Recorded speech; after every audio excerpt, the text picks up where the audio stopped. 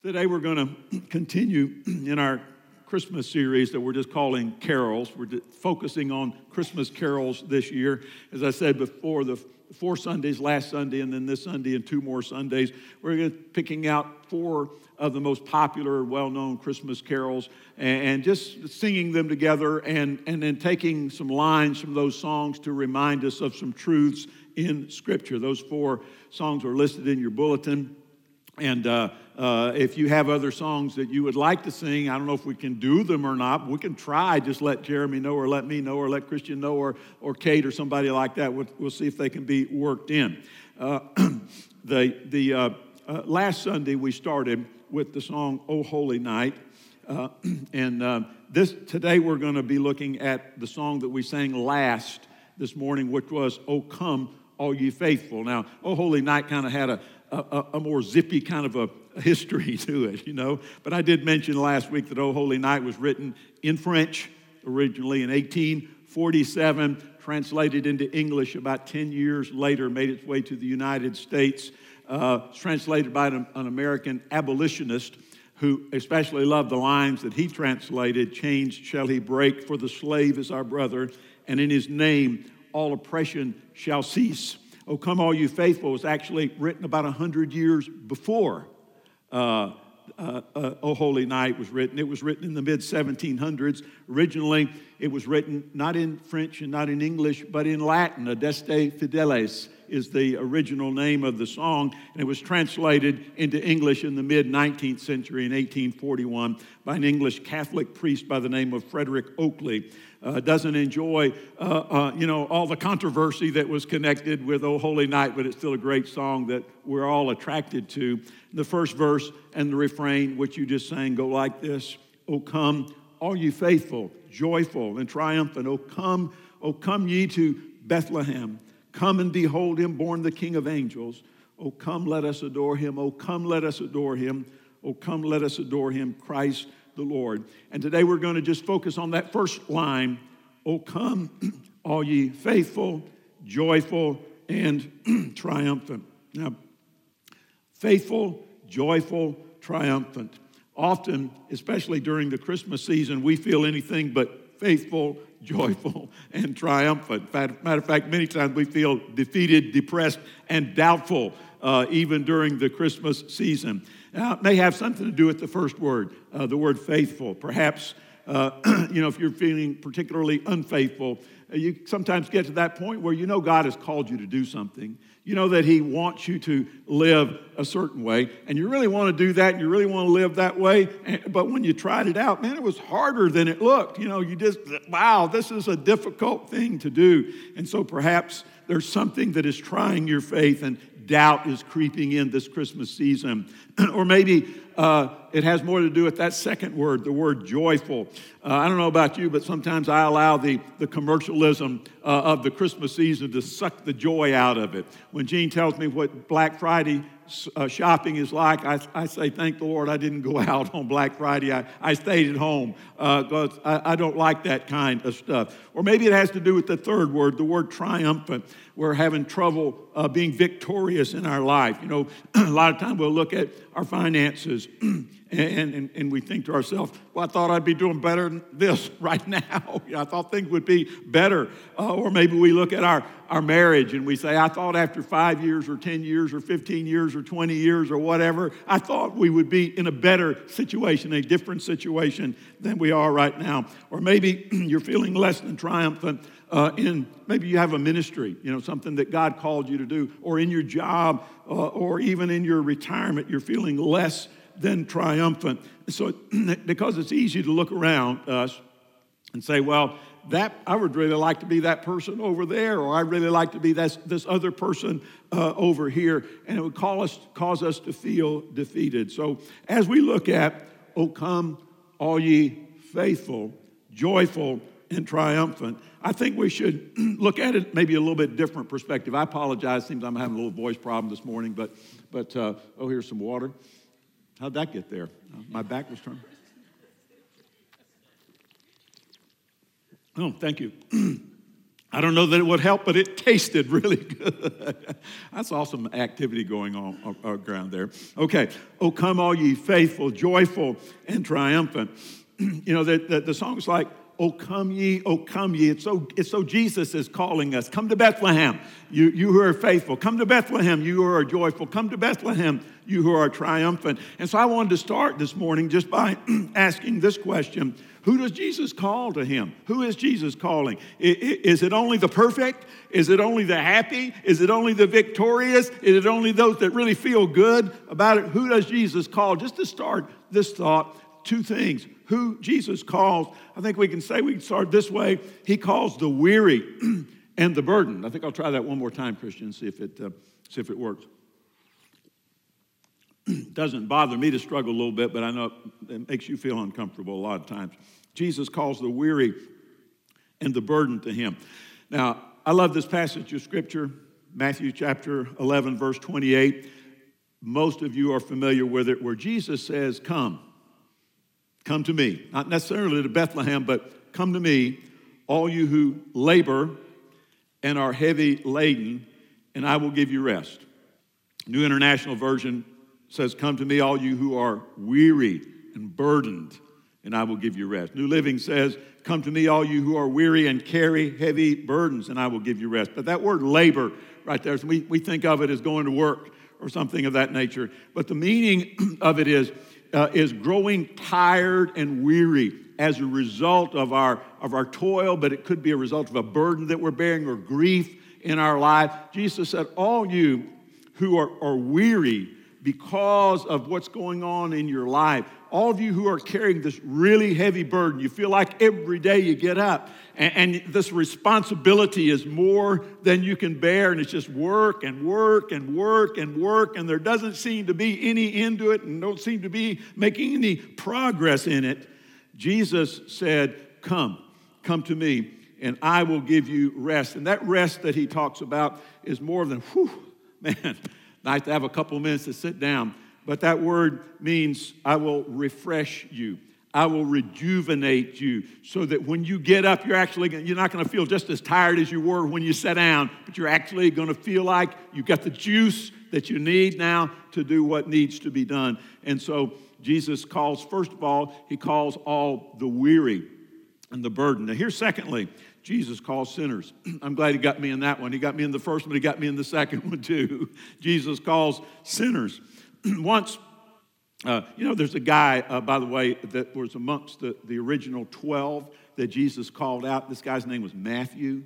And Matthew was a tax collector. And everybody hated tax collectors. I'm not going into you can relate to that, unless you're a tax collector or work for the IRS. But I'm not going to go into the history of why that was especially true during the time of Jesus. But tax collectors and sinners, those words just kind of roll together.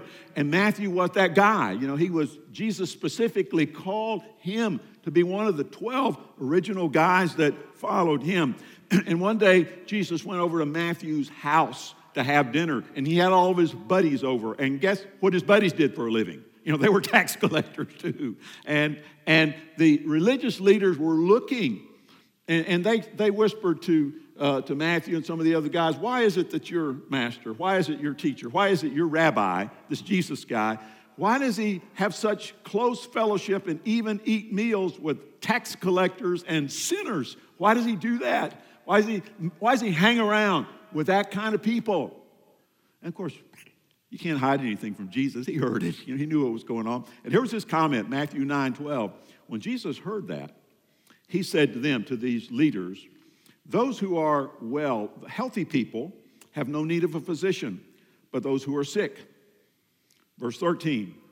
But go and learn what this means. And I desire mercy and not sacrifice. He said, go figure out what that means. And by the way, that is a quotation from the Old Testament prophecy of Hosea, chapter 6 and verse 6. Then he kind of explains it all. For I did not come to call the righteous, but sinners to repentance. Or I did not come to call those who think they're good enough without me. I didn't come for those people who think they're better than other people. I didn't come for them. I came for those who know they are sinners. That's the kind of person that I'm for. I'm for that know people who know that they are sinners. Now, based on the verses we've read, we could rewrite the carol, O come all ye sinners, weary and burdened down. O come to Bethlehem. It doesn't sound like a lot of fun. It sounds like better, who are victorious and triumphant and all that kind of stuff. But the good news is that when Jesus calls us from this place of being weary and being losers and being sinners and all that kind of thing, he doesn't leave us in that place. He takes us to a new place. He may have called us from a place of unbelief and sin and despair, but he takes us to a place of faith and joy and triumph. And the good news of the gospel is simply this, that when you've tried on your own and you failed on your own and you realize it's hopeless for you on your own, when you realize I need Jesus, then real change can take place. He's for you. He's calling you to come to him. And when you ask for God's forgiveness and you trust in him, here's what happens. It's recorded for us by the Apostle Paul in 2 Corinthians chapter 5 and verse 17, where the apostle said, therefore, if anyone is in Christ, for those who have trusted in Jesus Christ, those who are a part of the family of God, those who are in Christ, if anyone is in Christ, he is a new creation. Old things have passed away. Behold, all things have become new. If you've trusted in Christ, the old life is gone. A new life has begun. It's brand new. Old things have passed away. New things have come. The old has passed away. The new has come. There's different translations. The new is here and present with us. Perhaps you realize today that you can't make it on your own. Maybe you realize, you've done it and it just dead end after dead end after dead end. It looked pretty good for a while and then you crashed again. Perhaps you realize you can't make it on your own. So let's talk about this. Let's talk about the fact that when Jesus calls us, he calls us. We know we're sinners especially. He calls us. He's not going to leave us there. He's going to take us to some other place. Jesus is going to help us become more. That's what Christmas is all about. Jesus is going to help us to become more. And the first thing is, first line of the song, more faithful. Oh, come all ye faithful. I'm not faithful all the time. Well, that's okay. Come on. I fall down a lot of times. That's all right. Come on. Jesus leads us to faith. It all starts with him, but so much more. Now, we've read these verses, a couple of times in the last few months, but we're going to read them again. Hebrews chapter 12, verses 1 and 2. Verse 1 says this, and remember, Hebrews chapter 11 is all about these people, great heroes of faith in the Bible, these people that did all these things and gave up their life for God and all this sort of stuff, and they're our example. And so the writer of Hebrews says, therefore we also, since we're surrounded by so great a cloud of witnesses, let us lay aside every weight and the sin which so easily ensnares us, and let us run with endurance the race that is set before us. But the Christian life is an endurance race. And here's the important part for this morning, verse 2. Looking unto Jesus, fixing your eyes on Jesus, keeping your eyes on Jesus, the author and finisher of our faith, who for the joy that was set before him endured the cross, despising the shame of the cross, and is set down at the right hand of the throne of God. A couple of words there. He is Jesus. Keep your eyes focused on Jesus because he's number one, the author of our faith. And that the word literally means the one who is the first cause of our faith, who furnishes the first cause of our faith. Other translations translate the source of our faith, the founder of our faith, the pioneer of our faith. But Jesus is the first cause of our faith. If it wasn't for him, we'd have no faith even. He gives us the faith. So he's the first cause, the beginner, the author, the starter of our faith. But he's also the finisher of our faith. Most people wouldn't be interested in this, but that word that's translated finisher can't be found anywhere else in the Bible or anywhere else in ancient Greek. And it causes people to think the author of the book of Hebrews probably just made that word up himself. I've done that. I can remember writing papers in college, and there'd be a circle around. This ain't a word. This ain't a word. You just made up a word.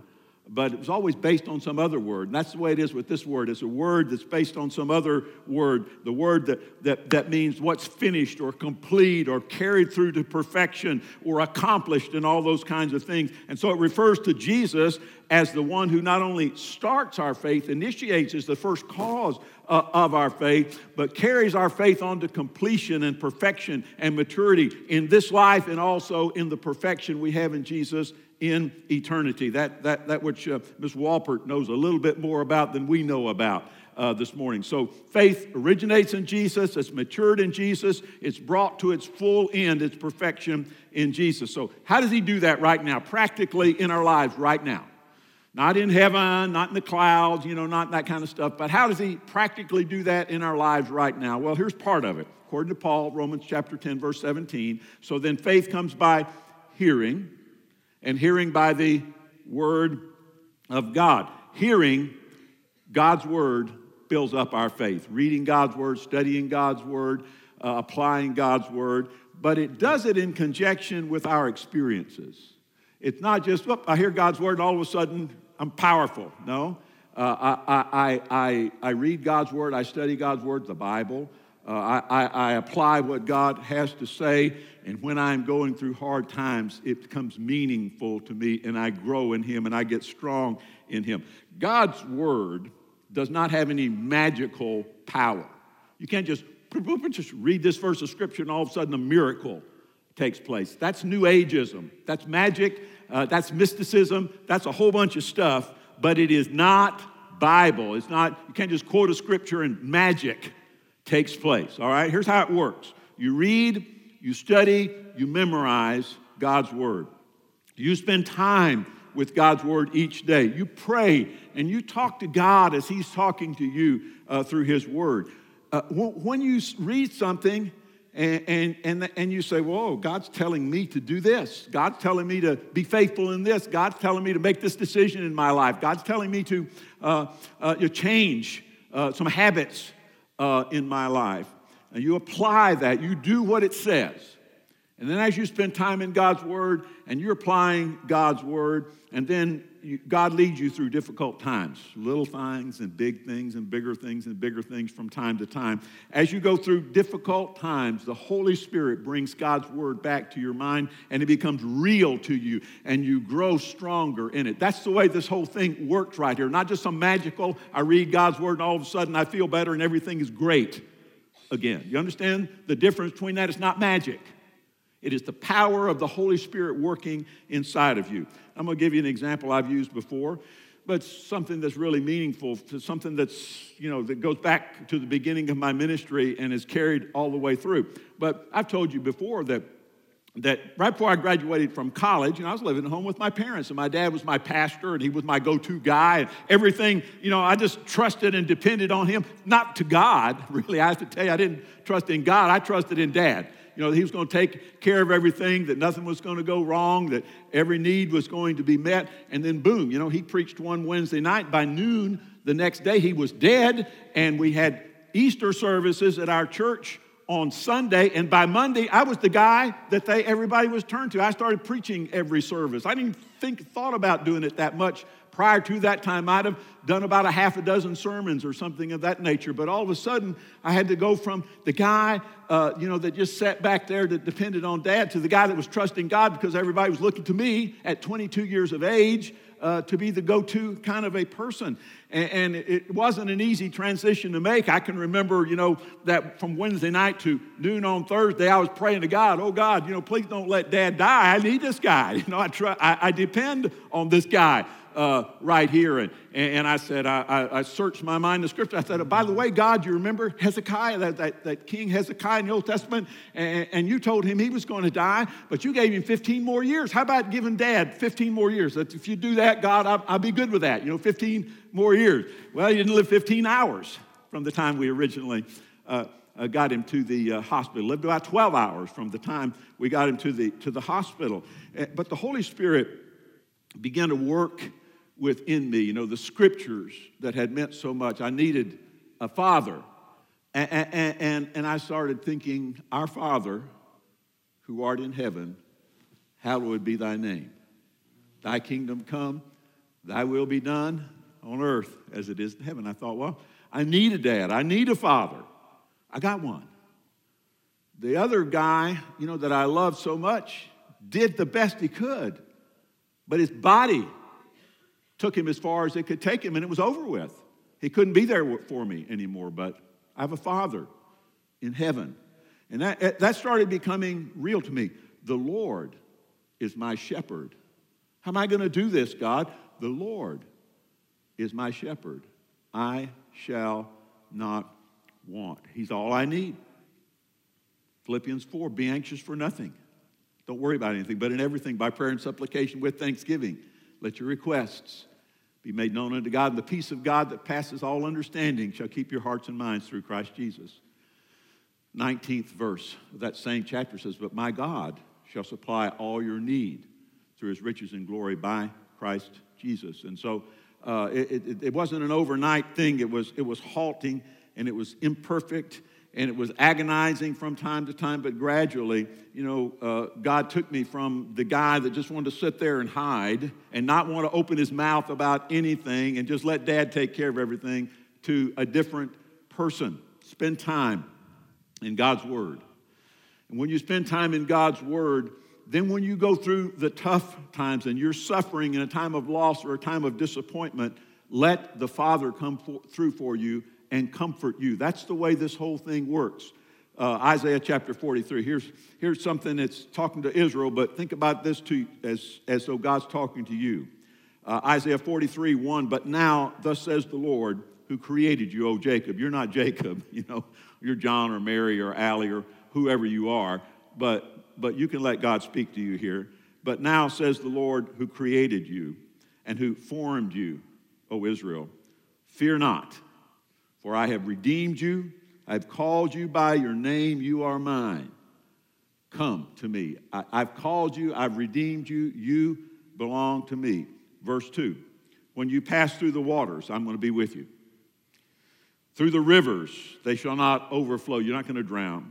When you walk through the fire, you shall not be burned, nor shall the flame scorch you. Now, don't go walking through a fire. Don't go home and light a fire and jump into it. Okay, that's not what it's talking about here.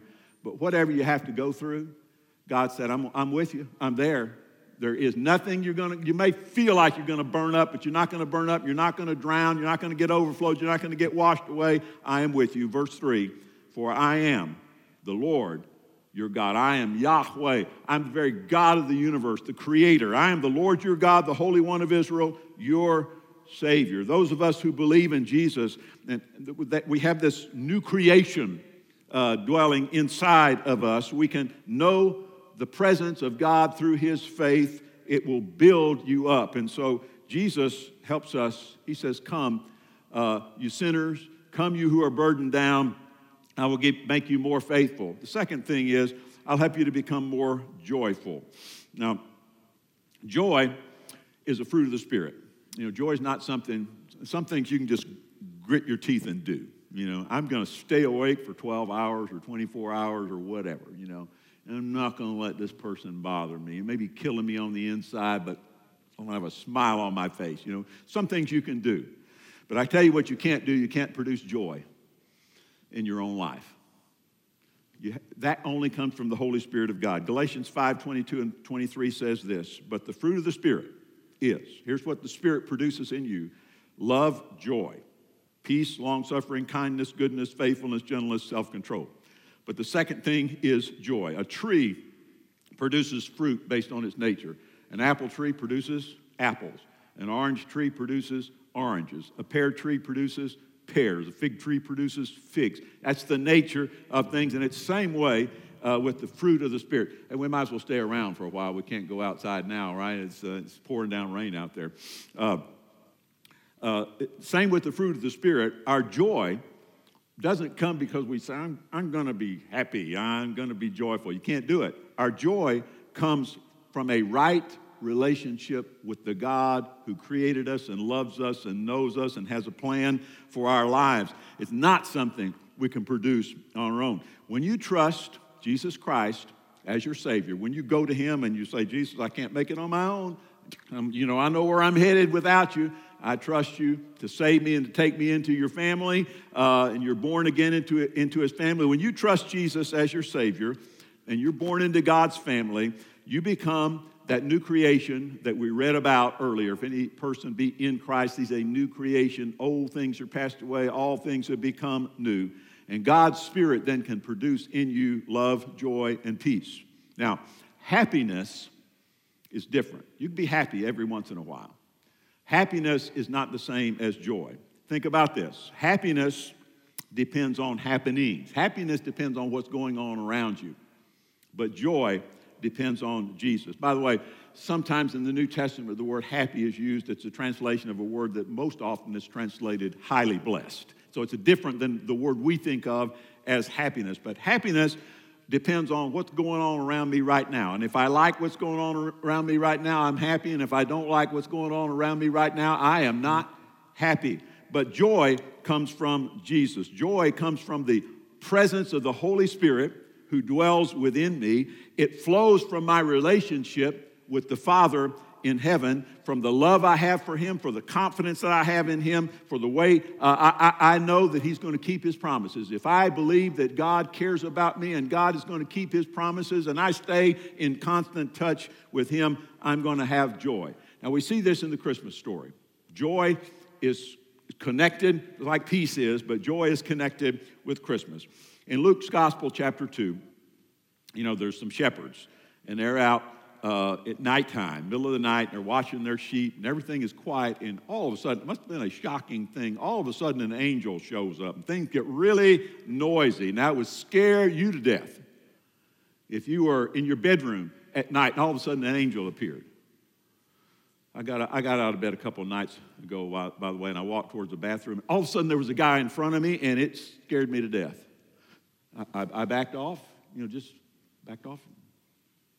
I moved again, and there he was again. It was my shadow. But that split second, my phone was shining from the table, and the other lights were on. It's scary, right? Something happens in the middle of the night, you just kind of lose perspective. You can imagine how scary it was when the angel showed up and started talking to these shepherds. They were afraid, understandably afraid, in Luke's Gospel, chapter 2 and verse 10. Then the angel said to them, "Do not be afraid." Don't be afraid. Nothing to be afraid of. "For behold, I bring you good tidings." That's the same as good news. I bring you the gospel. I bring you the gospel. Good tidings of great joy, which shall be to all people. The great joy comes from knowing that Jesus is for you. And that phrase, all people, in the New Testament, there's a word that means all mankind. That's not what this word is. This word, a country by this name. It's over there around Vietnam and Cambodia. The country is Laos. And that's the Greek word right here. And it means a people, a tribe, a nation, all those who are of the same stock and language. And this angel comes to this Hebrew guy, this Jewish guy, this Israelite shepherd, and says, "I bring you good tidings of great joy, which is for every people group in the entire universe." You don't mean that? Yep, I mean that. You don't mean these people? Yep, I mean that people over here. Every people group. This joy is for every one of them because this Savior came to save every one of them. Verse 11, "For there is born to you this day in the city of David a Savior who is Christ the Lord." The birth of the Savior. Good news to every people group, every language, every nationality, every race, every background in the entire world. And this Savior is identified as Christ, the Messiah, who's also the Lord, the one with supreme power and supreme authority. So not only is he sent by God, Messiah, but he has the ability to do the job of saving the world because he is the Lord. He's for everybody. He's for you, too. He's for you. He cares about you. You may not care about you all the time. I don't care about me all the time.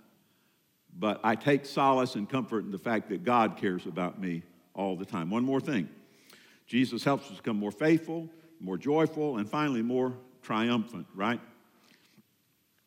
"Come ye, all ye faithful, joyful, and triumphant." Now, I don't feel triumphant all the time. A lot of times I'm kind of afraid. Sometimes I feel more triumphant when I have the right person with me. You ever feel that way? The right guy is there. When you're a little kid, it's like when mom's there or dad's there, it's all right, bring it on.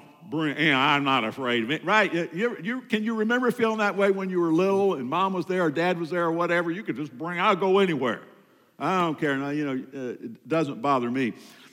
I was watching just a little bit. I don't ever watch a whole movie or anything, but I caught a little bit of near the end of Jurassic Park 3 one day this last week, and Jurassic Park 3, and they're trying to get out of this, this island that's covered up with dinosaurs and so forth, and they're moving towards the coast, and some people get killed and some people get hurt and all that kind of stuff, but they're really kind of running for their lives. I don't know if you can see the pictures at the top there or not, but for most of the movies, these human characters are running from these superior dinosaurs, and near the end, they come to the coastline, and one person appears on the coastline and waving to them, and they're going, no, you don't understand. Go back. We're all going to die. And then they get a little closer to the coastline, and the Army's there, and the Navy's there, and the Marines are there, and representatives of every branch of the United States armed services and the helicopters and all that kind of stuff, and all their attitude changes. All right, bring it on, dinosaurs! Now, bring out anything you got that we, it's who's with you. A lot of times, you ever feel that way? It just changes completely. If I feel like I'm by myself, I'm petrified. I can't do anything. But boy, if I got the big guns behind me, I feel completely different. Notice what Scripture says about how the God of the universe, the Creator, the all-powerful one, is with us. We don't realize who's got our back a lot of times. Isaiah 9, verse 6, we connect this with Christmas. For unto us a child is born. That's Jesus, born 2,000 years ago. To us a son is given, and the government will be on his shoulders, and he will be called Wonderful Counselor. Mighty God. That little baby right there? Yep. Mighty God. Everlasting Father. I thought he was the Son. He's God, everlasting Father, Prince of Peace. Verse 7, of his greatness, of his government and peace there will be no end. He will reign on David's throne over his kingdom, establishing and upholding it with justice and righteousness from that time on and forever. And it closes, by the way, with the zeal of the Lord Almighty will accomplish this. He is King of kings. He's Lord of lords. He's the Alpha and Omega. He's the beginning and the end. He's the Prince of Peace. He's the author and finisher of our faith. He is everything we need, and he's got our back. Now, I don't feel that all the time. Maybe you do. I don't feel that all the time. Sometimes I forget about that. Sometimes I feel like I'm out there by myself. And I have no defense. But here's what I know. God has my back. The Creator, the one who spoke everything into existence, the one who designed me, the one who has me, the one who has prepared a place for me in eternity. He's got my back. So we must be aware of this, of who fights with us, who's got our back, who gives us victory in all situations, in all conditions. And that's why we sing songs like, O come, all ye faithful, joyful and triumphant. O come ye to Bethlehem. Come to this place because the God of the universe came down to meet with you. The Creator of the universe came down to meet with you. The everlasting Father came down to meet with you. O come ye to Bethlehem. Come and behold him, born the King of angels. O come, let us adore him. O come, let us adore him. Got to say that a bunch of times, right? O come, let us adore him, Christ the Lord. I guess what I want you to take home with you today is just this. Who's got your back? Who's got your back? Who's there for you? He just doesn't call the faithful, the joyful, and the triumphant. He calls the unfaithful and the sinners and the defeated to come, and he said, I'll make you that. I'll make you faithful. I'll make you joyful. I'll make you triumphant. You just come to this place where the moment in time, the place in time where the God of the universe came to meet with humanity. Wasn't here on the earth very long, but he changed things eternally. Have you trusted him as your Savior? Do you follow him to give you joy and peace in your life this Christmas season? I'm thankful for everything else we do, but without Jesus, it doesn't make any difference. Let's pray, shall we? Father, I know you're here with us, and I thank you for that. As we come to the close of this service, first of all, I just ask that each one of us will look into our own heart and know that we have a personal relationship with you. Can't hide that. Can hide it from people, but it can't hide it from you. So help us to be honest with you. And then those of us who have trusted you as Savior, help us to admit that we're not perfect and that we need you every day of our lives. We can't make it on our own. If we think we can get by without praying, without studying your word, without being with your people, we're fooling ourselves. Give us the grace to do that. In Jesus' name, amen. Stand with me, would you please?